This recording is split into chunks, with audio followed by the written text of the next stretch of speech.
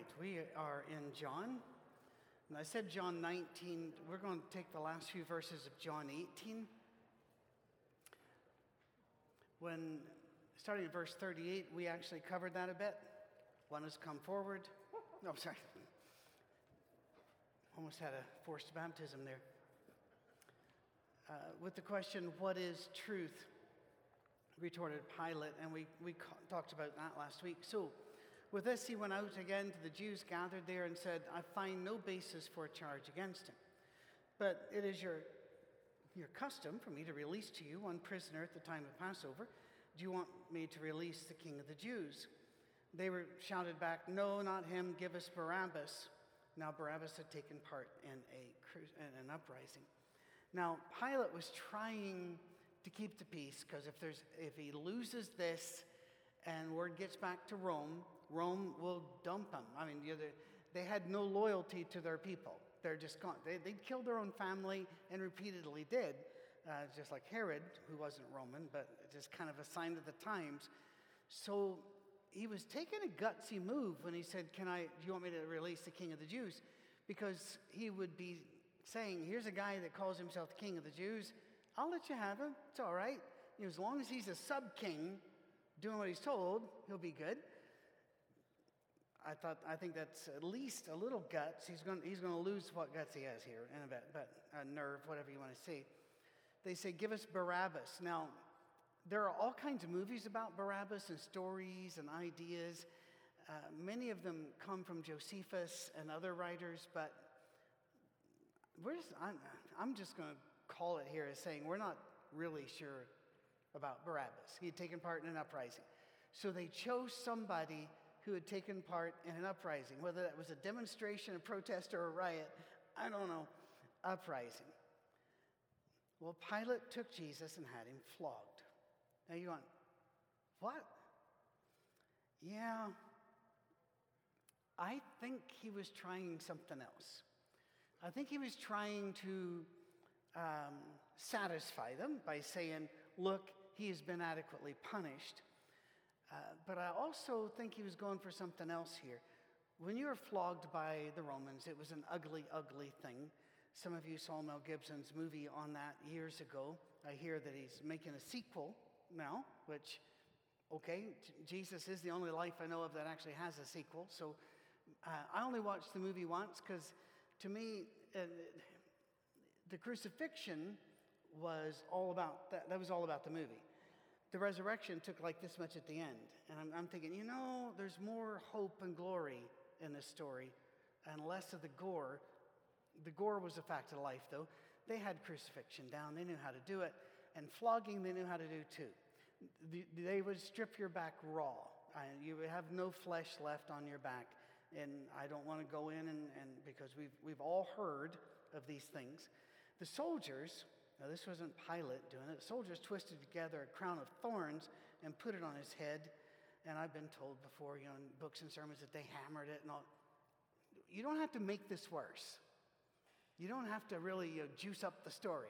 It's really bad as it is. Why would soldiers do this? Why wouldn't they? They had power. There were no rules. Jews were non-persons.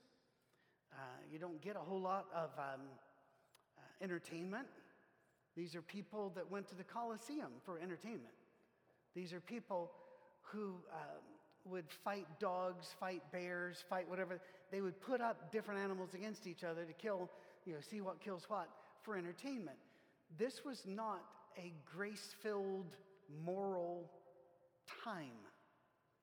And it's rather like when people say, where did they find people to be prison guards for the Nazis? My response is from people like us. If there is no God, and if the government is really pushing it, they're going to find people that are willing to do it every single time. He's hurt. They put him in a purple robe and went up to him again and again saying, "Hey, O King of the Jews," and they slapped him in the face. It is unrestrained cruelty because there is no rule of law, because the law is whatever the emperor says it is on the day. Rome used to be run by a senate, and by 3 leaders, and then by 2 leaders, and then by a single leader, Caesar, who dumped the Senate. So there was no appeal here. Once again, Pilate came out and said to the Jews gathered there, "Look, I'm bringing him out to you to let you know I find no basis for a charge against him." When Jesus came out wearing the crown of thorns and the purple robe, Pilate said to them, "Here is the man." I think the second thing was not just to say, "Listen, I punished him," but was to appeal to their sympathy, to their humanity. Look at the guy. At this point, Jesus would have been almost unrecognizable. Because you see, when you get beaten, it's not like on telly. It annoys me sometimes. In Hawaii Five-0, the lead character even has to have a liver transplant, and 2 weeks later, he's jumping out of helicopters. I'm just going. But then again, one of my favorite movies is John Wayne in The Quiet Man, and it has a fist fight that goes on all the way through the village, and friends, fist fights don't do that. Hands break, faces break. It ends a lot quicker than you might think. He would have been beaten, lost some teeth. Blood coming down. The scalp bleeds a lot, doesn't it? Scalp bleeds a lot. He would have been a horrifying look. As soon as the chief priest and their officials saw him, now it wasn't a crowd at first. They cried, "Crucify, crucify." Pilate answered, "You take him and crucify him. As for me, I find no basis for a charge against him." Now, the Jews' leaders here, and again, John uses the expression, so does Matthew often, the Jews. But if you look in context, he's not talking about the mass of Jews. He's talking about the leaders, the ones who would lose their place of power and riches if they accept that Jesus is the Messiah. And that's really what it's all about. They said, "We have a law, and according to that law, he must die because he claimed to be the Son of God." Well, what's going on here? Why didn't they just grab him and crucify him? Because the Jews couldn't. It was forbidden for the Jews to have the death penalty. Only Rome was allowed to have the death penalty. Now, in practice, far-flung, I don't know of any of this happening in Israel or Judea at the time. Probably did.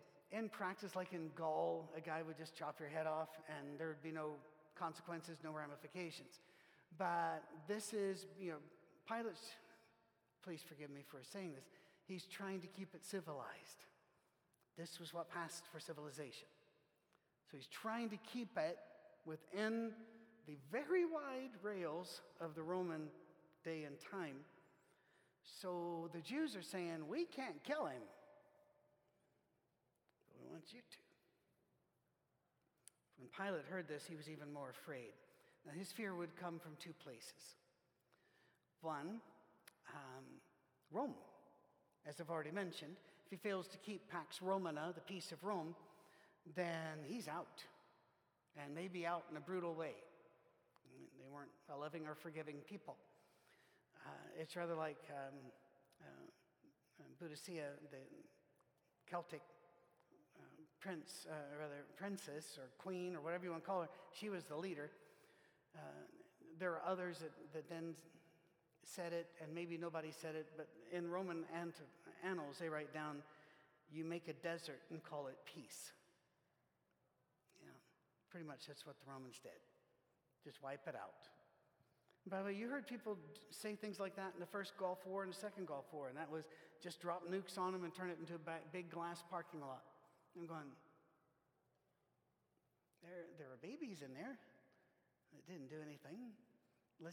Wars are between governments. They just use their people to do it. It's the government, not, it's kind of, anyway, there's so much I want to say, but I've probably gotten in trouble enough today. Pilate heard this. He was even more afraid from the other side, too. His wife. His wife had a dream about Jesus, and she said, "Don't you do anything to this man." His wife may have been a strong believer later because Paul, when he writes, even says, "Those in Caesar's household salute you." There were Christians all the way up to Caesar's household. And it is a fact in the early church that women were far more likely to convert than men. Even to this day, in most churches, you have more women than men. And it's not just because men die sooner. There's something about that. In fact, I had a friend years and years ago, Baptist friend of mine, who used to say in their bulletin, they would say, next week we're going to have a potluck. We'd like to invite the church and their husbands. So it's not just Church of Christ issues. Most Catholic churches I've gone into, predominantly women in there. And so these women are in these houses and they're talking to their husbands, and husbands, you know that we need to listen to our wives, and there's fear in him. So we went back inside the palace. Where do you come from? Now think of that question.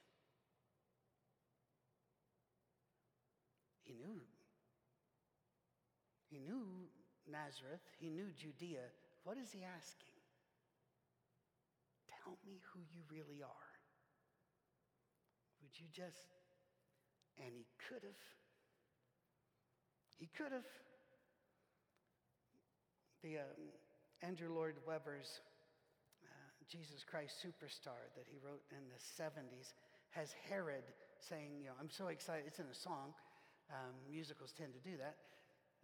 He's so excited to see you walk across my swimming pool. I want to see something. Walk across my swimming. He could have. Pilate says, do you refuse to speak to me? Who are you? Don't you realize I have power either to free you or crucify you?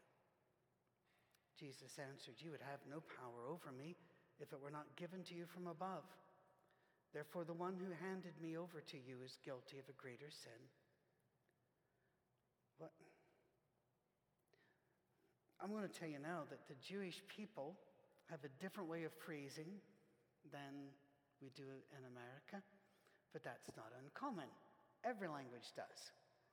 If you try word for word from Chinese or Arabic, any form of Arabic, means nothing. Have you ever opened up, and I don't mean for this to be racist or against China at all, have you ever opened up instructions, however, that were improperly translated from Chinese or from Hindu or from wherever it comes from? And they assumed that our thought patterns are the same as theirs, and so, it's happy, fine, be applying now. And you're going, what? My son, who wires robots for KUKA Corporation, flies all over, and forgot to tell you, Dave, he just got a really big promotion. He's now called a travel engineer, support engineer instead of a tech, and given a raise, and you know how fast that happened, and he'd been told it would take 3 times as long, so we're proud of him. But when I showed him instructions, I was really struggling with this toy that I bought. And fair enough, it was a complicated robot toy. But he looked at the instructions, and he just kind of shoved them away. And he says, we can figure this out. But his response to me was, you ought to see the manuals I get. I can't get it. So when Jesus says something like this and you're thinking, what? You have a legitimate issue. We think in English patterns. So let's come here. What is he saying? He's saying, we're in this place because God has set this place up. You still have power. You have power. The one who handed me over to you, he's guilty of a greater sin. Now, what are you going to do, Pilate? He doesn't put it that way because he doesn't want to stop it. Jesus can out-argue. He can turn him into a newt, to quote Monty Python. He can do whatever he wants to here, but he doesn't want to stop this because it must be done. I'm going to, real quick, hope to forestall arguments down the road in your life. There are 2 guys who are going to debate about this. I think it's this week. The traditional view of the crucifixion and resurrection, but the crucifixion was to atone for our sins. Period. All the sins of mankind, period. The other is called Christus Rex, or Christus Victor, which means The resurrection, the crucifixion, resurrection was to show God's power over death, and he gives us eternal life. It includes forgiveness of sins. To me, these two things are both true, and I don't see a need to argue. But they're having a debate over it this week. I'll listen and let you know so you don't have to. But I agree. I think the crucifixion was for our sins. I think there's plenty of evidence for this. But I think it also was to show God's power over death and to assure us of eternal life. It can be two things. But Jesus here knows it's got to go forward. From then on, Pilate tried to set Jesus free, but the Jewish leaders kept shouting, he's in a bad place. Pilate gets treated very poorly by history, and I think that's somewhat justified. But at the same time, I do want us to remember Pilate was not a cartoon. He was a real person. There were things going on. And I think Jesus died for him too. And I hope he believed eventually. Anyway, the Jewish leaders kept shouting, "If you let this man go, you are no friend of Caesar. Anyone who claims to be a king opposes Caesar." The sermon this morning, to say Jesus is Lord was a treasonous act. And it would not necessarily cause you to be killed, but you would lose all position in a society. You would be no higher than a beggar or the lowest caste system in India. And I know they're not supposed to do caste anymore, but they do. The untouchables who have to go in using their hands to clean out sewers because you're born into this caste, that's all you do. And I'm not making it up, by the way. Those are the people that Mother Teresa went to. And that's one of the reasons why I'm in awe of what she did, because she didn't have to. You're going all the way down to that. This is tough.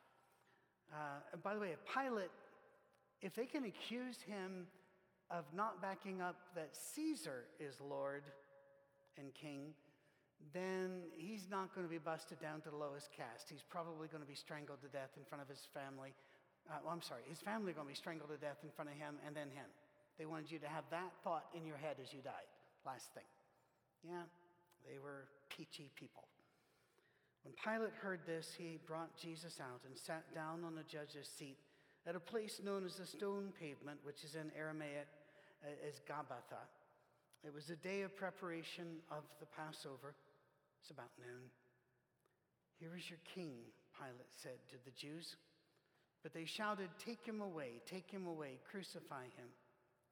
Now I want you to please understand, again, the church, Christians and Jews, do not have a fair and good history, do we? Kaya is an African-American young woman, a delight.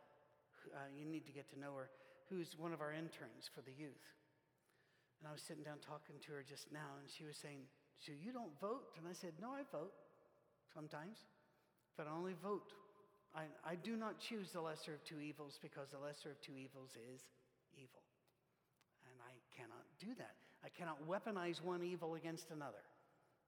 So again, my vote, that one vote's not going to hang on it, but you make your own decision." But as we were talking there, we've talked about the demonstrations. We've talked about the riots. I want you to think about this. This isn't the bulk of Jews. This is the group that would be burning down the courthouse. And that's a subset, a small subset of the whole people.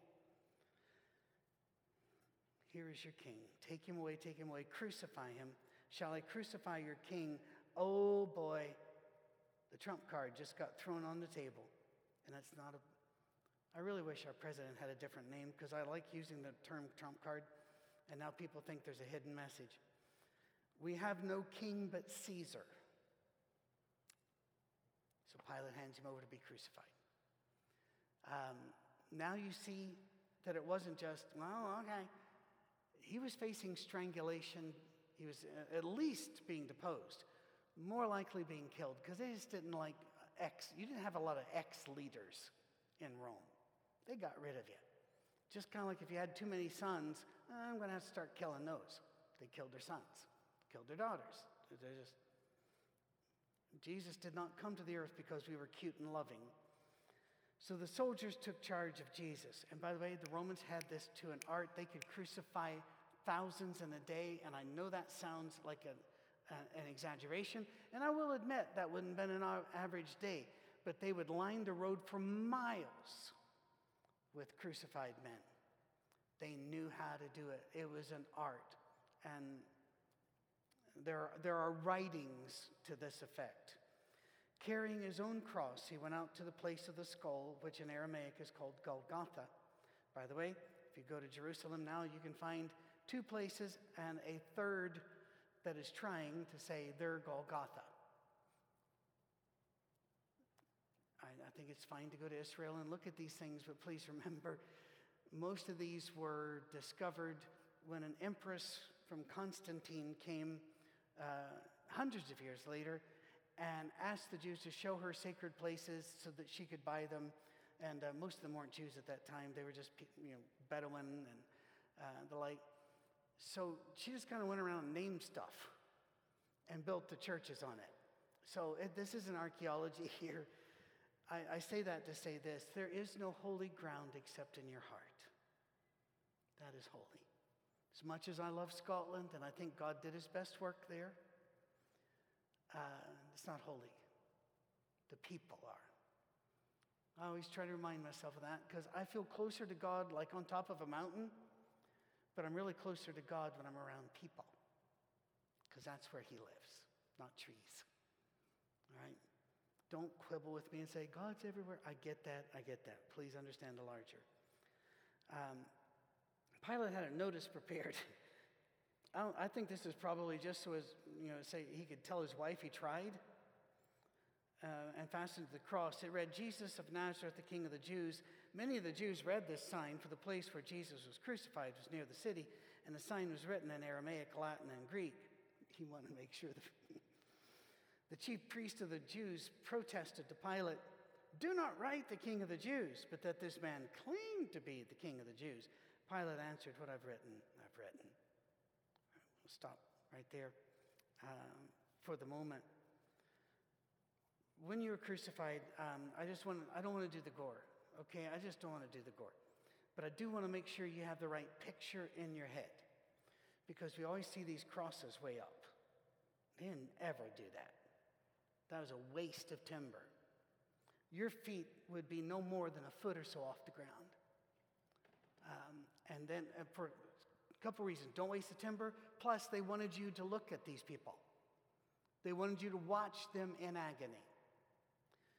And then, whether you were nailed or tied, most people were tied, but they had already been beaten and were bleeding and were starving and no water. They wanted you to die over a period of several days. They wanted it to be slow. They wanted it to be noisy. They wanted it to be terrifying. So they would, and if they nailed you, doesn't matter. Their procedure was to let the cross drop the last few inches so that you would scream. And then they leaned it forward so that you were pulled. And that's what eventually killed you, tied or nailed.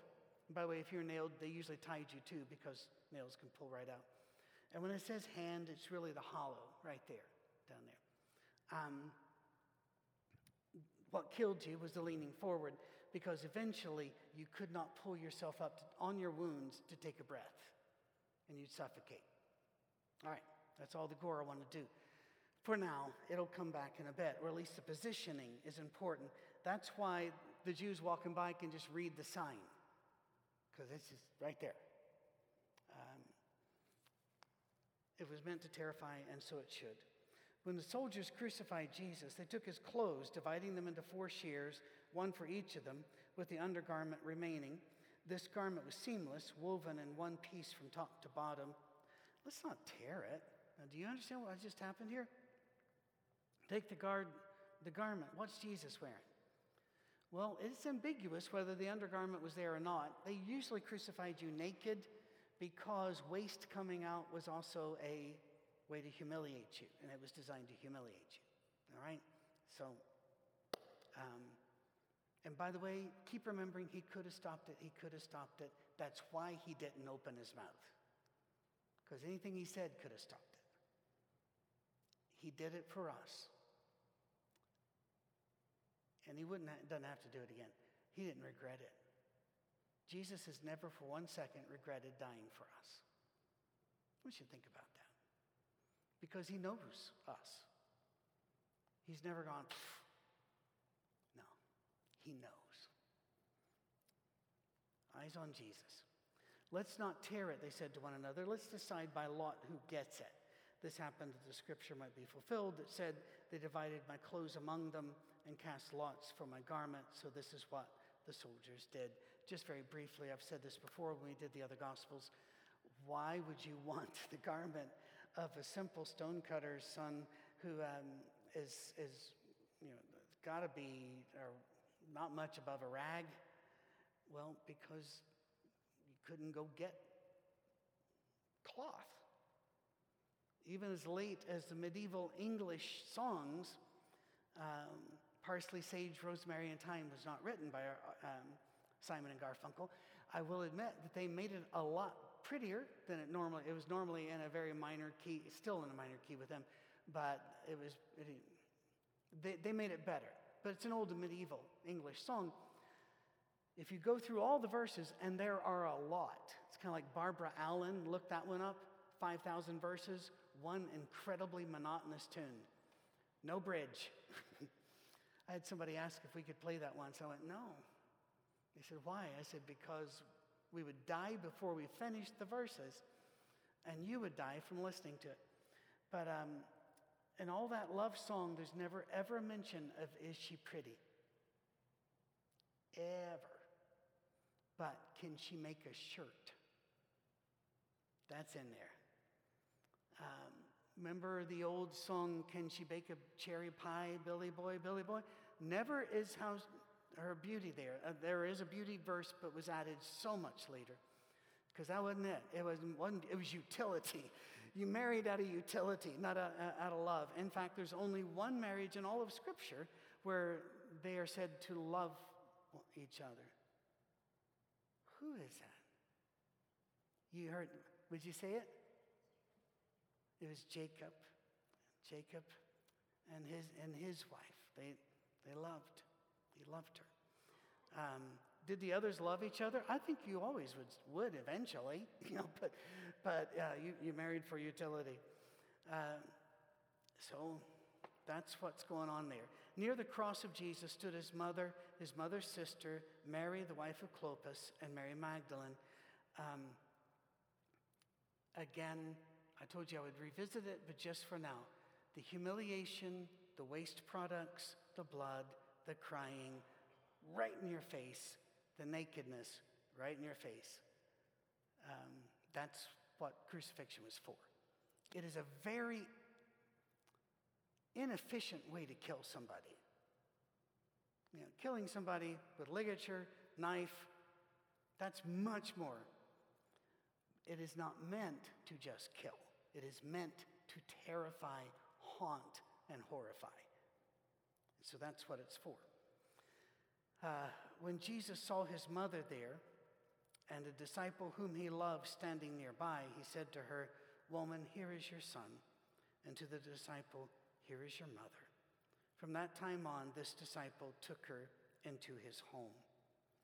That is generally thought to be John, although there are those who say it is Luke, and there's quite the fight. I don't much care.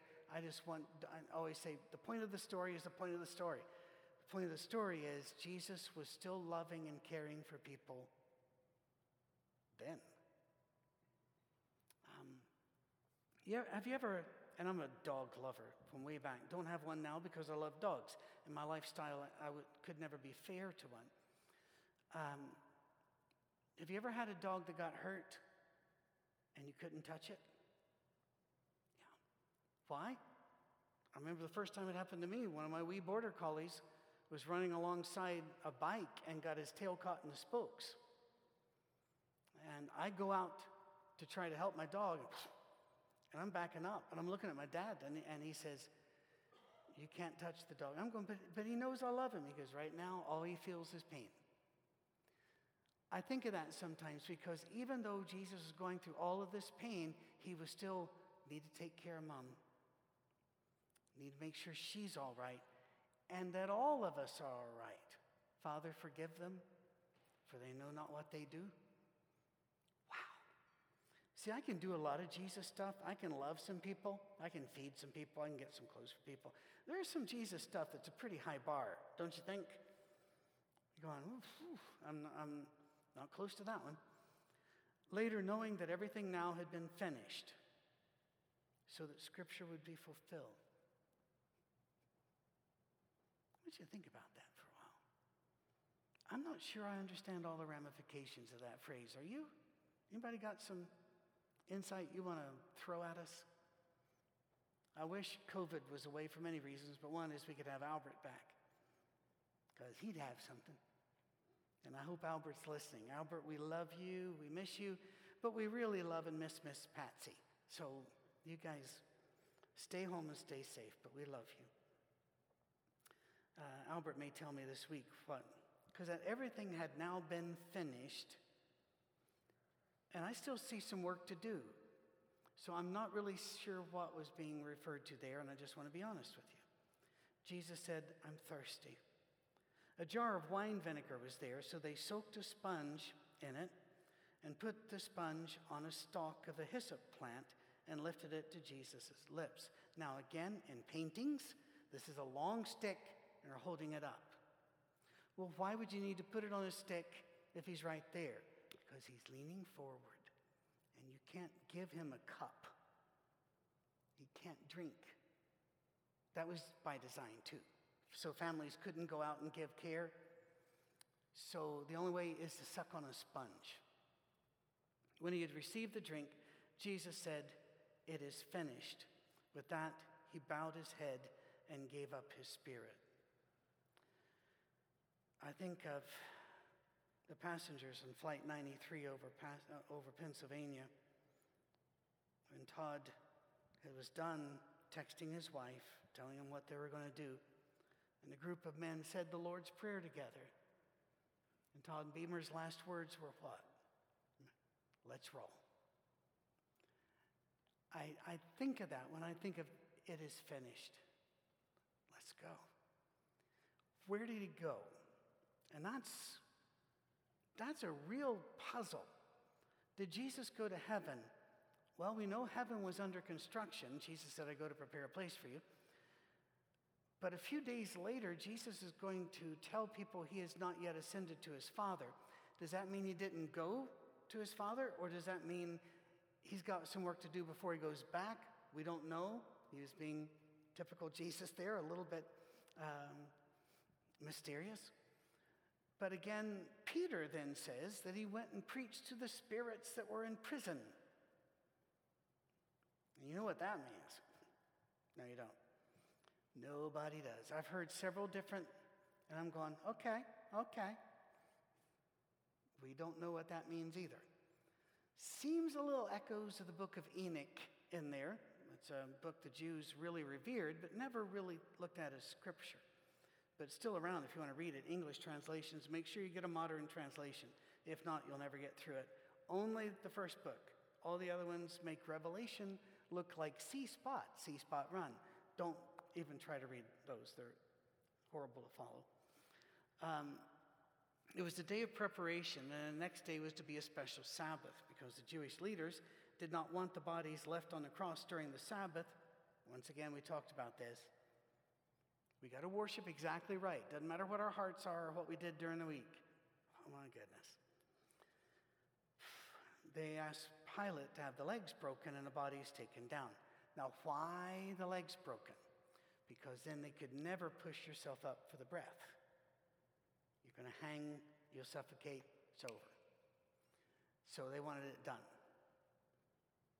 Think of how casual about life, rights, and morality you'd have to be to say, listen, this is going to bother us as we're worshiping. Could you just break their legs? Wow. And with that, I would like to say this. I think Jesus has made a lot of difference in our world. That's not a brave statement. Everybody, I think, pick up on that. Even atheists would have to say, yeah, he has. He's left a big mark. But my point is this. The things they did casually, most nations today would look at that and go, no. Now, there are some that are evil, but most nations have built in some concept of law and order and justice and what you can do and not do to your citizens. That's a moral arc that springs from Jesus. It's changed things. This was the norm in all of the world. The Holy Spirit's still working on us, and I pray he always will. Got to quit here real fast. So soldiers came, broke the legs of the first man who'd been crucified with Jesus, those of the other. But when they came to Jesus, they found he was already dead. They did not break his legs. And by the way, well, it says so here, so I'm going to keep going. Instead, one of the soldiers pierced Jesus' side with a spear, bringing a sudden flow of blood and water. The man who saw it has given testimony, and his testimony is true. He knows that he tells the truth, and he testifies so that you also may believe. These things happened so that the scripture would be fulfilled. Not one of his bones will be broken. And as another scripture says, they will look on the one they have pierced. And that comes out of, not one of his bones be broken, comes from several places, frankly, in Numbers and Psalms and such. And the pierced comes from Zechariah. Just very briefly, a lot of people have made a lot of that blood and water. I was told as a boy, well, that was just a sign of certain death. Well, yeah, it's a sign, but it's also a sign of something else. Ruptured heart muscle and lungs, or you don't get that kind of blood edema where that is. Is it possible for others? Yeah, but not for Jesus because he was stationary. And I just like to put it this way. He actually died literally of a broken heart. It just tore. And so blood went where it doesn't go. Dead people don't bleed. We know this? Everybody know this? And so now, there can be a buildup of edema and the like, but even that doesn't gush. There are certain physiological phenomena that must have occurred first. Jesus bore the weight of all the sins that ever were and ever will be, took them and defeated them, and that came with a cost. So as I always say, thank God for grace. It is free to us, but it was not to him. So thank Jesus, praise Jesus. Keep your eyes on Jesus. Orient toward him in faith. That is our worship. Remember Matthew 25, the judgment scene doesn't say you get to go into heaven because I really like the songs you picked. It was because you fed the poor, you looked after those in prison. It's about the acts of love oriented toward Jesus Christ. Let that be our worship. God bless you. See you next Sunday.